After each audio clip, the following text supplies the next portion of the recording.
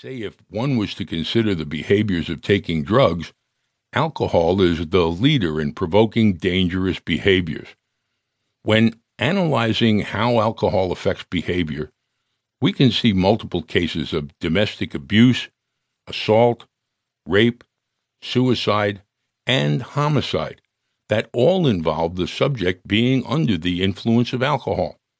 If you were to go and consider the deadly driving that is present after consuming alcohol, it's clear to see that alcohol poses the greatest threats, not only for the user, but also the innocent drivers that aren't expecting to be in an automobile wreck. Let's say that all alcohol consumers switch to marijuana. There would be less violence. The National Football League is responsible for providing football games throughout the United States, and alcohol is usually consumed while attending or watching these games on live television. If marijuana was used as a substitute instead of alcohol, we would have less fan fights and less destruction to property in rebellion to a loss of the game. In an argument against marijuana, it's important to point out that thefts and burglaries still have the exact same potential to occur, whether drugs are legalized or not. People need to steal and get quick monetary change in order to not suffer withdrawal. But we must admit that it isn't the drugs themselves that are causing violence. Rather, it is the result of the very high price of drugs. And these extremely outrageous prices are caused because of their illegal status.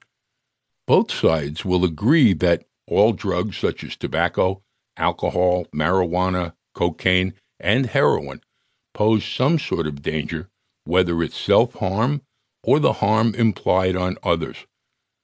These drugs are incomparable in effects, and this is why, during an argument against drugs, we must have the most accurate information about the real dangers of addiction and the significant health hazards posed by the use of these drugs.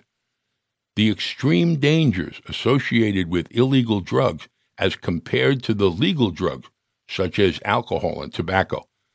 It's a doubtful foundation for argument against drug legalization. The second argument I want to provide for those against the legalization of all drugs is that legalizing drugs such as marijuana will lead to more drug abuse and a higher rate of crime. This argument must not be presented because it seems feasible. The only evidence I could find is evidence that goes against the claim that legalizing drugs would result in greater abuse and criminal activity. On the question of increased crime, it is much more evident that legalizing all drugs would actually greatly reduce crime. People may ask what type of crime would be reduced, and those for drugs. The reduction would occur when the decline of power and brutal behavior of the major drug cartels that operate throughout both North and South America occurs. A popular gang known for illegal drug distribution is the Colombian cartel.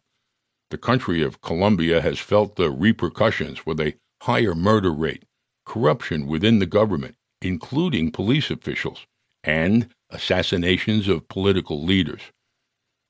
A difficult question to answer is if legalizing and regulating drugs would result in a steep incline in the overall use of these drugs. One could predict that the majority of the population is reluctant to use illicit drugs, but might be more likely to use them if they were granted legal status. Some of the population may just transition from one drug to another. People may put alcohol down and move to marijuana as a way to release the stresses involved in the daily lives of individuals. If people just switch from one drug to another, you cannot say that this is an actual increase in drug use. Educational programs have been found to result in a declined usage within the United States, and this can be seen when analyzing the tobacco industry.